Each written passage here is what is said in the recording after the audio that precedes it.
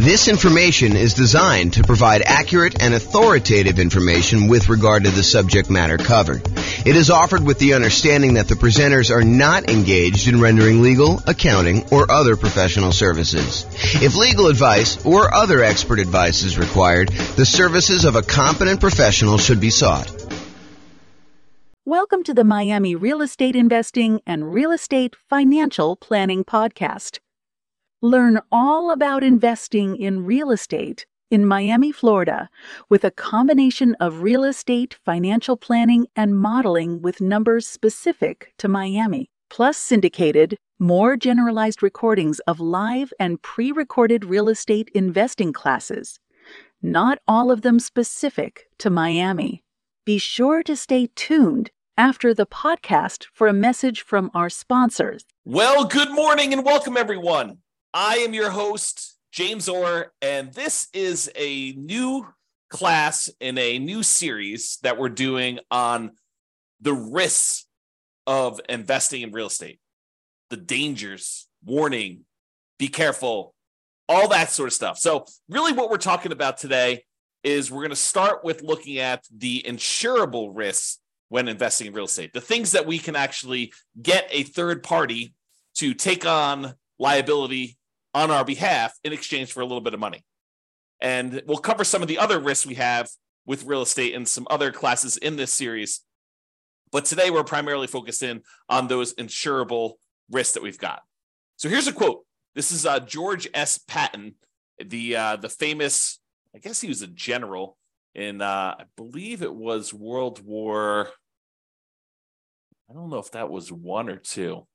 Anyway, he was a famous general. And so here's the quote. It says, "The time to take counsel of your fears is before you make an important battle decision. That's the time to listen to every fear you can imagine. When you have collected all the facts and fears and made your decision, turn off all your fears and go ahead." So what I think he's talking about here is, hey, before we go and make a decision in life, real estate investing decision or whatever it is important for us to evaluate all the different things that we are afraid of, all the different fears we have, all the things that can go wrong, all the dangers, all the risks, all the things that could go not our way, that could cause us to lose our investment, could cause us to lose money, could cause us to not achieve our goals, our financial independence goals, or our net worth goals, or whatever it is. The time to evaluate all that is before we make an important decision, before we decide to move forward. That's the time to listen to the fear and to evaluate it all. And then once we've collected all that, then make your decision and turn off all the fears and go ahead. So what are your fears related to investing in real estate? And we're going to go over those in this series of classes. But today, I'm primarily going to focus in on the risks that are insurable, the fears you have about things going wrong with a property that you may not want to be super afraid of because they could be easily covered. They could be easily taken care of by someone else by paying them a little money. I want to talk about this idea of risk, and specifically, I'm going to talk to you about this idea of a risk matrix. So if you imagine for a minute that there are things that can happen in life that happen super frequently, like, you are much more likely to see this, like an issue going on with the tenant paying late. I mean, I think that's a relatively likely sort of thing, right? The tenant paying late. And honestly, the tenant paying late on a severity scale, yeah, it's not ideal, but as long as we have proper reserves, it's really not that severe. It's not like the end of the world. It's not going to, them being late one time is not going to derail us from achieving our goal. So there's a likelihood component, how frequently things happen, and then a severity component, how severe it is, how far of a setback, how large of a dollar amount are we talking about, how large of a dollar amount that's going to impact us. So things that don't happen very frequently and things that are very low severity, low dollar amount sort of things, we consider those to be low risk. In this case, we're going to call that 1. If we're kind of looking at this matrix of likelihood or frequency on the left side and then severity along the top. And then you can see that we multiply these together and we get like a numerical measurement. So a severity of 1 and a likelihood or frequency of 1 gives you a low risk of 1. If the severity increases, but it's still very likely, it might be a kind of risk measurement of 2, because it's a 2 on severity and a likelihood of 1. If something is still, not very likely at all, and it happens here where you have medium 3, then that becomes a severity of 3, where it becomes really expensive for us, but it doesn't happen very often. Then you've got stuff where it's increasingly likely, where this was low likelihood, this was medium likelihood, and this was high likelihood, and you can see how the risk kind of grows there. Really, the danger zone, the highest risk for us, are things that are very likely to happen and very severe when they do. That's risk number 9 here. And so, something that is likely to happen very often and is a high dollar amount, those are the riskiest things for us to think about. So let's talk about insurance now. You could pay money to a third party to take on some risks on your behalf when investing in real estate. These can be risks where they happen infrequently, but can be very expensive when they do happen. For example, your house burning down.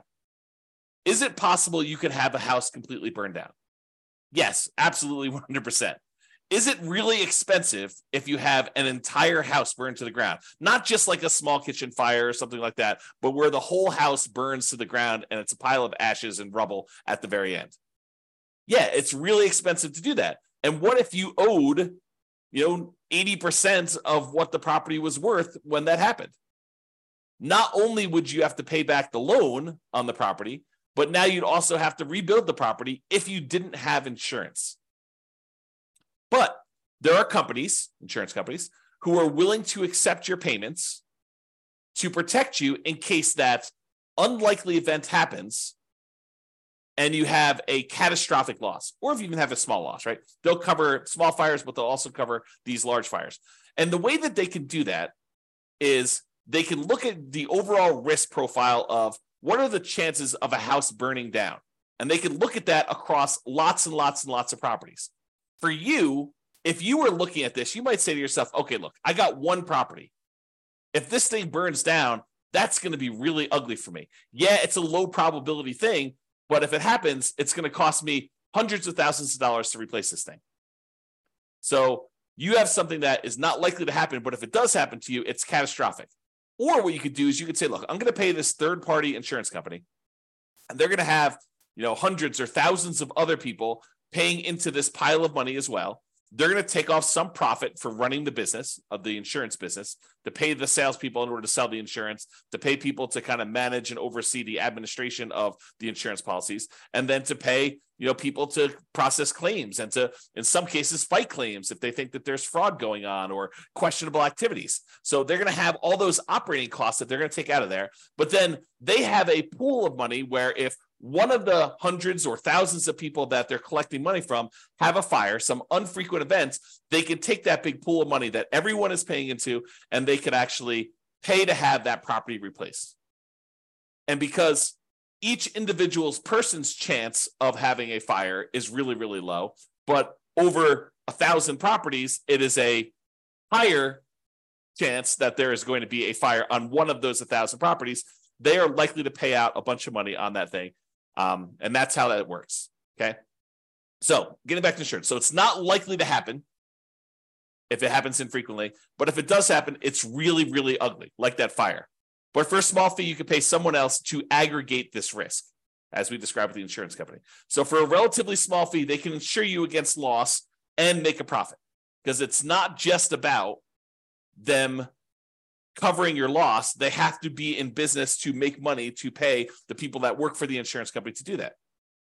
Now, if you had a large enough number of properties yourself, you could technically self-insure, right? Or you could self-insure with one property, but it may not be prudent for you to do so. But imagine for a minute that instead of the insurance company collecting premiums from 1,000 different people, because they have 1,000 different properties spread out across a different city or different state or different country, so they have some risk where it's not going to be like, a forest fire where all the houses in a certain area get burned down. It's not like you've got 1,000 units all in one spot. But if you had all your properties geographically diversified, you could choose, instead of paying the premium on 1,000 different properties to insurance company, you can say, look, the economics now say that for 1,000 different properties I have, I could take the money that I would have paid otherwise to this insurance company. I could set it aside so that when I do have a fire on one of my 1,000 properties, I will have money set aside to be able to do to protect myself and to rebuild the property in case there is a fire. So you could self-insure. Now, I'm ignoring for a moment here that if you get a loan on the property, the lender is going to require that you provide proof of third-party insurance. In most cases, they will not allow you to self-insure. And I'm ignoring that fact. But if you have all these properties free and clear, if you have 1,000 properties free and clear, you could choose to self-insure. You could choose to be the one that sets aside all the money that you would have otherwise been paying for a premium, and then use that when you have fires in your properties or other events. I mean, we're using fire as an example here. Okay. So that is the idea. Instead of doing it and saving the money yourself, which you should be doing even if you decide not to pay a third-party insurance company. It's not like you save all that money. You save some of it. You save some of the profit that you'd otherwise be paying the insurance company. But then you have to take on that role. You have to kind of put the money aside, invest the money, have it in a safe, secure spot where it's available. If you have an emergency, you need to manage that oversight. You need to make sure that you take care of estimating the amount you should be setting aside and coordinating all that stuff. So you don't actually get rid of those roles. You would have to provide those yourself if you decide to self-insure. Or you could pay an insurance company and all those roles are taken care of for you by a team of people that are doing this. Okay? There we go. So let's talk about what the insurable risks are. So these are the most common insured risks. We mentioned one already, the risk of fire. So some people are concerned, what happens if I buy a rental property and the house burns down? Well, you could buy insurance where the insurance company will cover you in case you have a fire on the property. And it's relatively inexpensive. For the fact that you could have to replace a $400,000 property, you might be able to get fire insurance for, $1,200 a year. It's going to vary a little bit depending on market and what else they're covering and things like that. But they can insure you in case your entire property burns down for about $1,200 a year. The chance of it happening is low, but when it does happen, the chance of a large payout is definitely there. They could have to spend, more than the amount of money than they collected in order to deal with your fire. Similarly, lightning damage. That's another commonly insured one where they will cover damage caused by lightning. Or another commonly insured one is hail damage, where you have hail coming down and it damages your roof, it reduces the lifespan of your roof, or damages the paint, or breaks windows, or breaks plastic, or damages wood on your property. You can have severe hail damage, and you can have that covered by an insurance company. Insurance companies will often also cover theft. So someone stealing something from your house, taking something off of your house, or, cutting your air conditioning unit and actually walking away with it. They can cover things like that where you will be covered for those sort of things. So if you're concerned about, what if someone comes and steals my air conditioning unit, you can get insurance for that. And the point I think I'm trying to make with some of these insured ones are, there are legit things to be concerned about when you invest in, honestly, with anything. In life, there's risk, right? So there are true risks, and no matter what we do, we choose to take on additional risks when we invest in real estate, just like we would choose to take on additional risk if we took our money and invested in stocks or bonds or crypto or Beanie Babies, or decided to start a business, or we hid the money under a mattress. Like, everything we do has some type of associated risk. By choosing to do that thing, we take on the risk associated with that, unless we can purchase insurance from a third party where we eliminate that risk. We transfer the risk from us in exchange for a little bit of money to someone else who then has part or all of that risk. Because sometimes it's not like they're covering everything. For example, with the insurable risks like fire, you will probably have a deductible.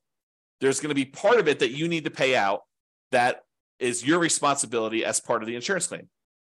And then the insurance company will pay the rest up to certain limitations as outlined in your policy. Okay. So, for example, theft is another one where they will cover things like that. They may also cover vandalism. And vandalism is an interesting one because I think we a lot of times will think of vandalism like, someone spray painting a fence or, someone spray painting a garage door or damage to a car on the property or something like that. But sometimes vandalism can be things like people deliberately smoking meth in a property or cooking meth in a property. I think depending on how the policy reads, and you'll want to definitely talk to your insurance agent to understand what is covered and what is not covered, but that may be considered an act of vandalism. Okay, so realize that may be a weird one for you, but it could be something that's covered. Personal injury. What if someone gets injured on your property? You hear a lot about this in like asset protection classes where we talk about protecting yourself when you acquire these properties, protecting yourself and protecting the other properties you own from being taken in case somebody gets injured on the property or you injure somebody driving around town or doing something else. Like there is insurance you can buy to protect yourself from somebody coming after you for an injury that they had or sustained on a property or that you caused them somewhere else. So personal injury. And then liability. If you do something wrong that was not intentional or deliberate, but it was accidental, there is insurance that you can get that covers some additional liability there. Okay. And I'm not an expert on insurance. You really need to go talk to your insurance agent to understand like what is covered and what is not covered. Don't go to them and say, but James told me that it works this way. Understand that what your policy says, what is written in your policy is going to be what is covered. And get clarity from your insurance agent. That's part of what you're paying them for, is to help you understand what is and is not covered. And ideally, you want them to give you their opinion in writing so that you have it written down somewhere in case it ever comes up in the future that you need to have some type of discussion about why something is or is not covered when you thought it was. Okay, so those are probably the more commonly insured risks: fire, lightning, hail, theft, vandalism, personal injury, liability. Okay, now there are some less commonly insurable risks. For example, loss of income. Something happens to your property, like a fire, and now you no longer have rent coming in while you're waiting 6 months for the insurance company to get the adjuster out there to get approved, for the money to be actually sent to you, for you to line up all the contractors and get all the work done. And, you have, 1 month of demo to take down the stuff that was burned and left there. And then it takes you another couple months to get everything else done in order to get it built out. And then by the time, 2 months later, it might be 6 months or a year by the time you get your property back working. And guess what? You have a mortgage payment that is due every month, even though the property is burned down. So potentially problematic. So you can get insurance that covers loss of income, where you're unable to collect on the property because the condition of the property is there. You can get the insurance company to actually give you money as part of the policy. I mean, you're paying for this insurance. It's not free. You pay them money so that if you have loss of income on the property where you're unable to collect income on it, then they can actually pay you so that you can then use that money to pay your insurance company, your mortgage company, taxes, insurance, like all that stuff. Okay, so loss of income is a type of insurance, not as common as fire policy, but many landlord policies do include this. So ask your insurance agent about it. Make sure that if it's something you want to pay extra for, that you can get it.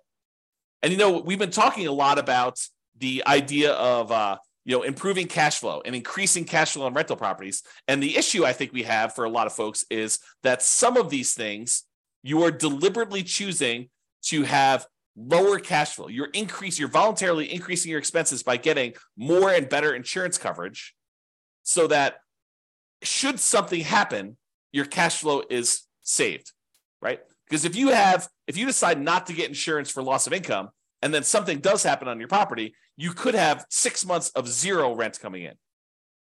That would be really ugly on cash flow. So instead of doing that, maybe we choose to pay, I don't know how much it is, but maybe it's $20 or $25 more per month to have this loss of income coverage on our insurance policy. I have no idea what the number is, right? Because I don't actually handle my insurance. Tammy does.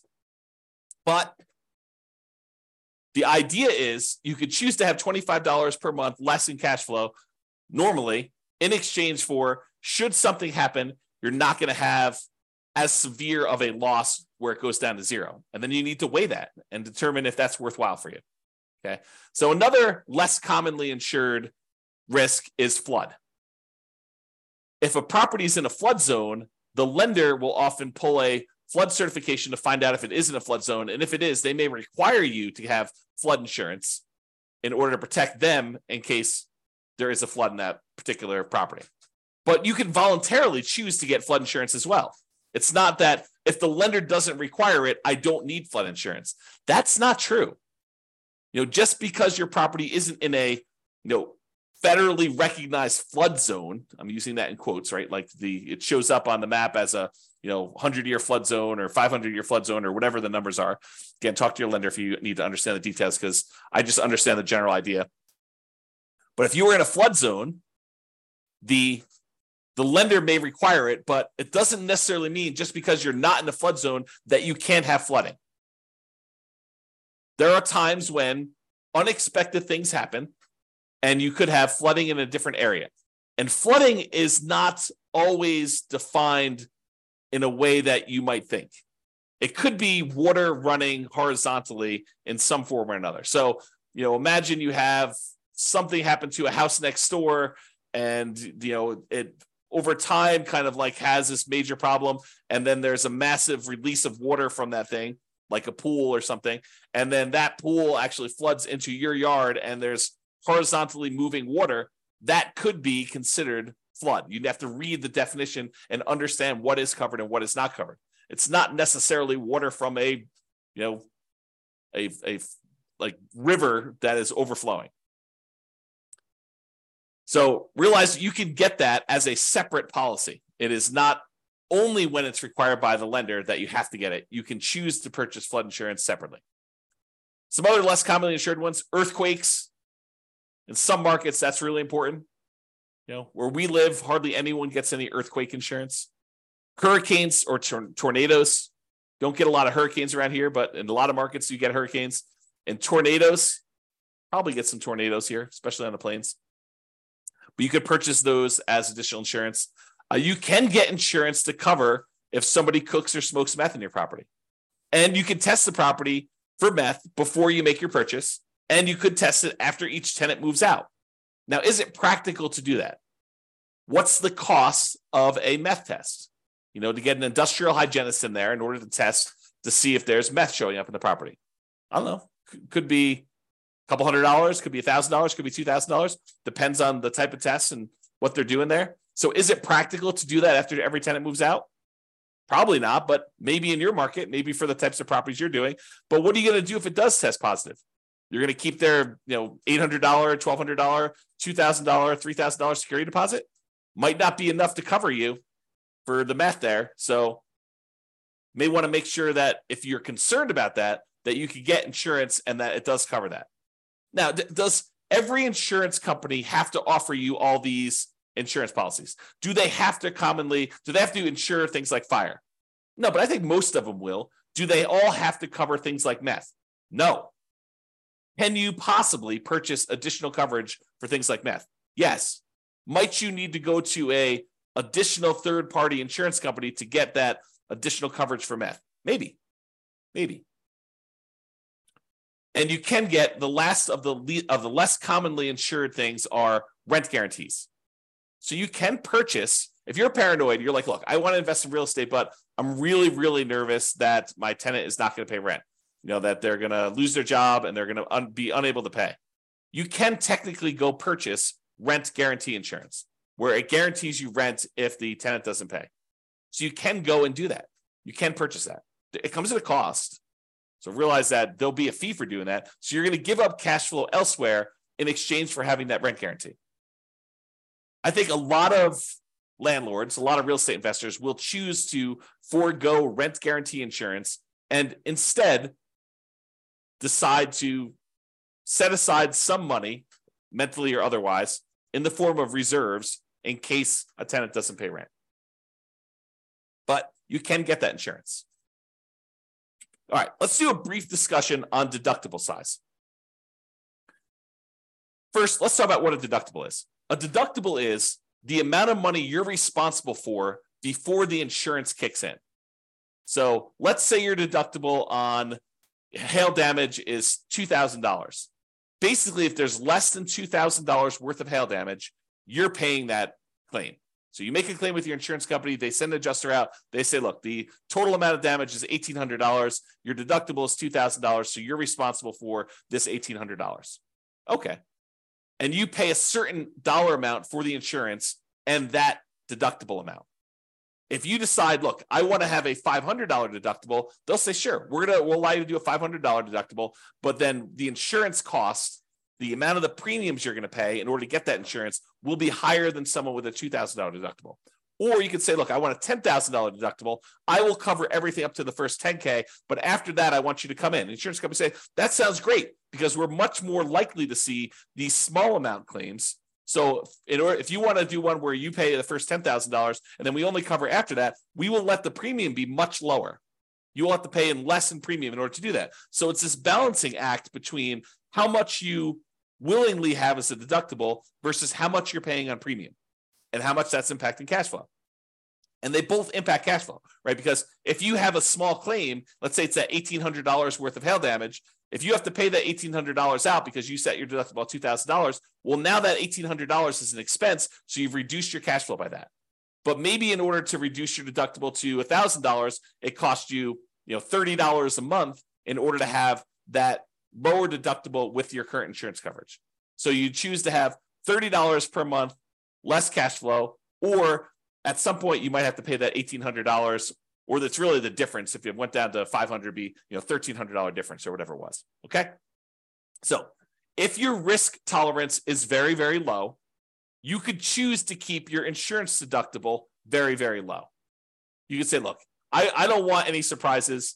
I want my deductible to be $500. And if something is less than $500, I'll take care of that. But if it's over $500, then I want to make a claim and I want the insurance company to pay for that, anything over the $500 costs.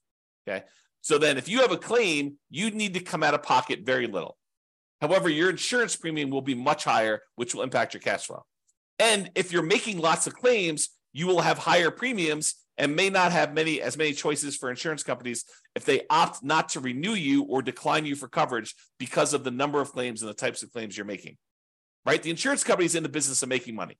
And if they find out that you as a person are making a lot more claims than the other people that they're selling policies for, they may choose to say, okay, we're just choosing not to renew you. We're going to not give you coverage anymore because you are a statistical anomaly. We lose money on you. And I think they expect to, have payouts over the aggregate. But if they look at you and they're like, hey, look, this person made 3 times as many claims on one house as the average number of people in our rest of our pool of people, they may choose to say, we just don't want to insure you anymore because we don't want to have that exposure. Okay. So if you're making lots of claims, a lot of times the insurance company says, okay, we're going to charge you higher premiums. And maybe they even say, we're not going to insure you at all anymore. Go find insurance somewhere else.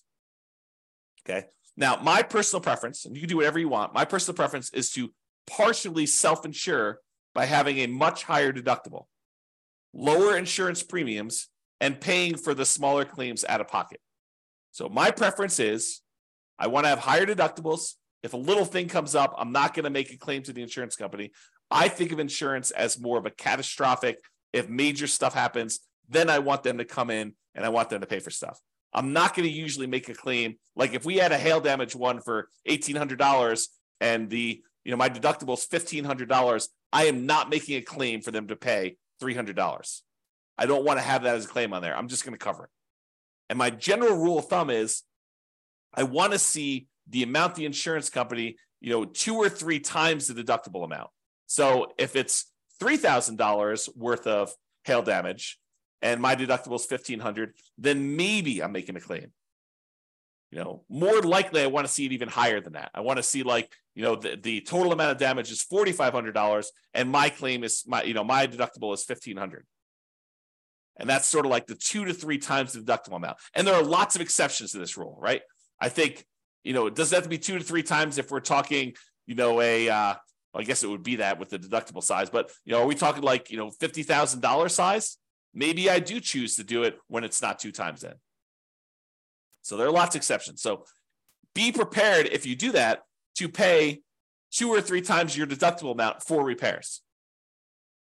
So you shouldn't be thinking to yourself, okay, well, as long as I have $1,500 set aside for my deductible, then I'm good to go. There's some people that think, the amount that they should have in reserves is related to the size of the deductible on the property. I don't think that's true because these are not the only risks you have. Insurable risks are just one of the risks we have when we buy rental properties, which we'll cover in future classes. Okay, so that's it. That's the discussion on insurable risks when investing in real estate. So in conclusion, life has risks. We have risks we face every day. Getting up, driving in the car, going on the subway, walking around, eating certain foods, being in relationships with other humans. Like there are risks in everything that we do. When you choose to invest in real estate, you choose to take on additional risks. Just like if you chose to skydive or you chose to invest in stocks or you chose to invest in bonds, those all have additional risks associated with that particular activity or investing type. Okay? You can shift the risk from yourself to someone else by paying a premium. That's what insurance is. We're choosing to pay someone, a third party, to take on that risk for us, and then they will aggregate that across a whole bunch of people so that they could be profitable, support their business, pay their salespeople, pay their admin, pay all the CEOs, pay all the house, the building costs and everything else, and then also be able to pay out the claims that we have on all these things. So yes, you are paying more than probably what it costs you, but if you're insuring like 1 or 2 or 3 or even 10 properties, you don't have enough of the properties to really have a good way to kind of spread that risk out over a large number of things. Okay. And if you really are going to self-insure, you should study this and understand what number becomes the number you should have to kind of be able to make a reasonable self-insurance play. All right. So that's it for conclusion. Have a great day, everybody. I will talk to you all tomorrow. Bye-bye for now. With home prices up, mortgage interest rates up, and rents up, but not quite enough to counteract the higher prices and interest rates, cash flow on rental properties in Miami is harder than ever. Book a call with the Real Estate Financial Planner to apply our proprietary 88 strategies to improve cash flow on your rentals. See the show notes for a link to schedule your call and improve your cash flow today. If you're a real estate agent, lender, or professional in Miami that wants to help our real estate investor listeners, consider reaching out to learn about collaboration opportunities with this podcast.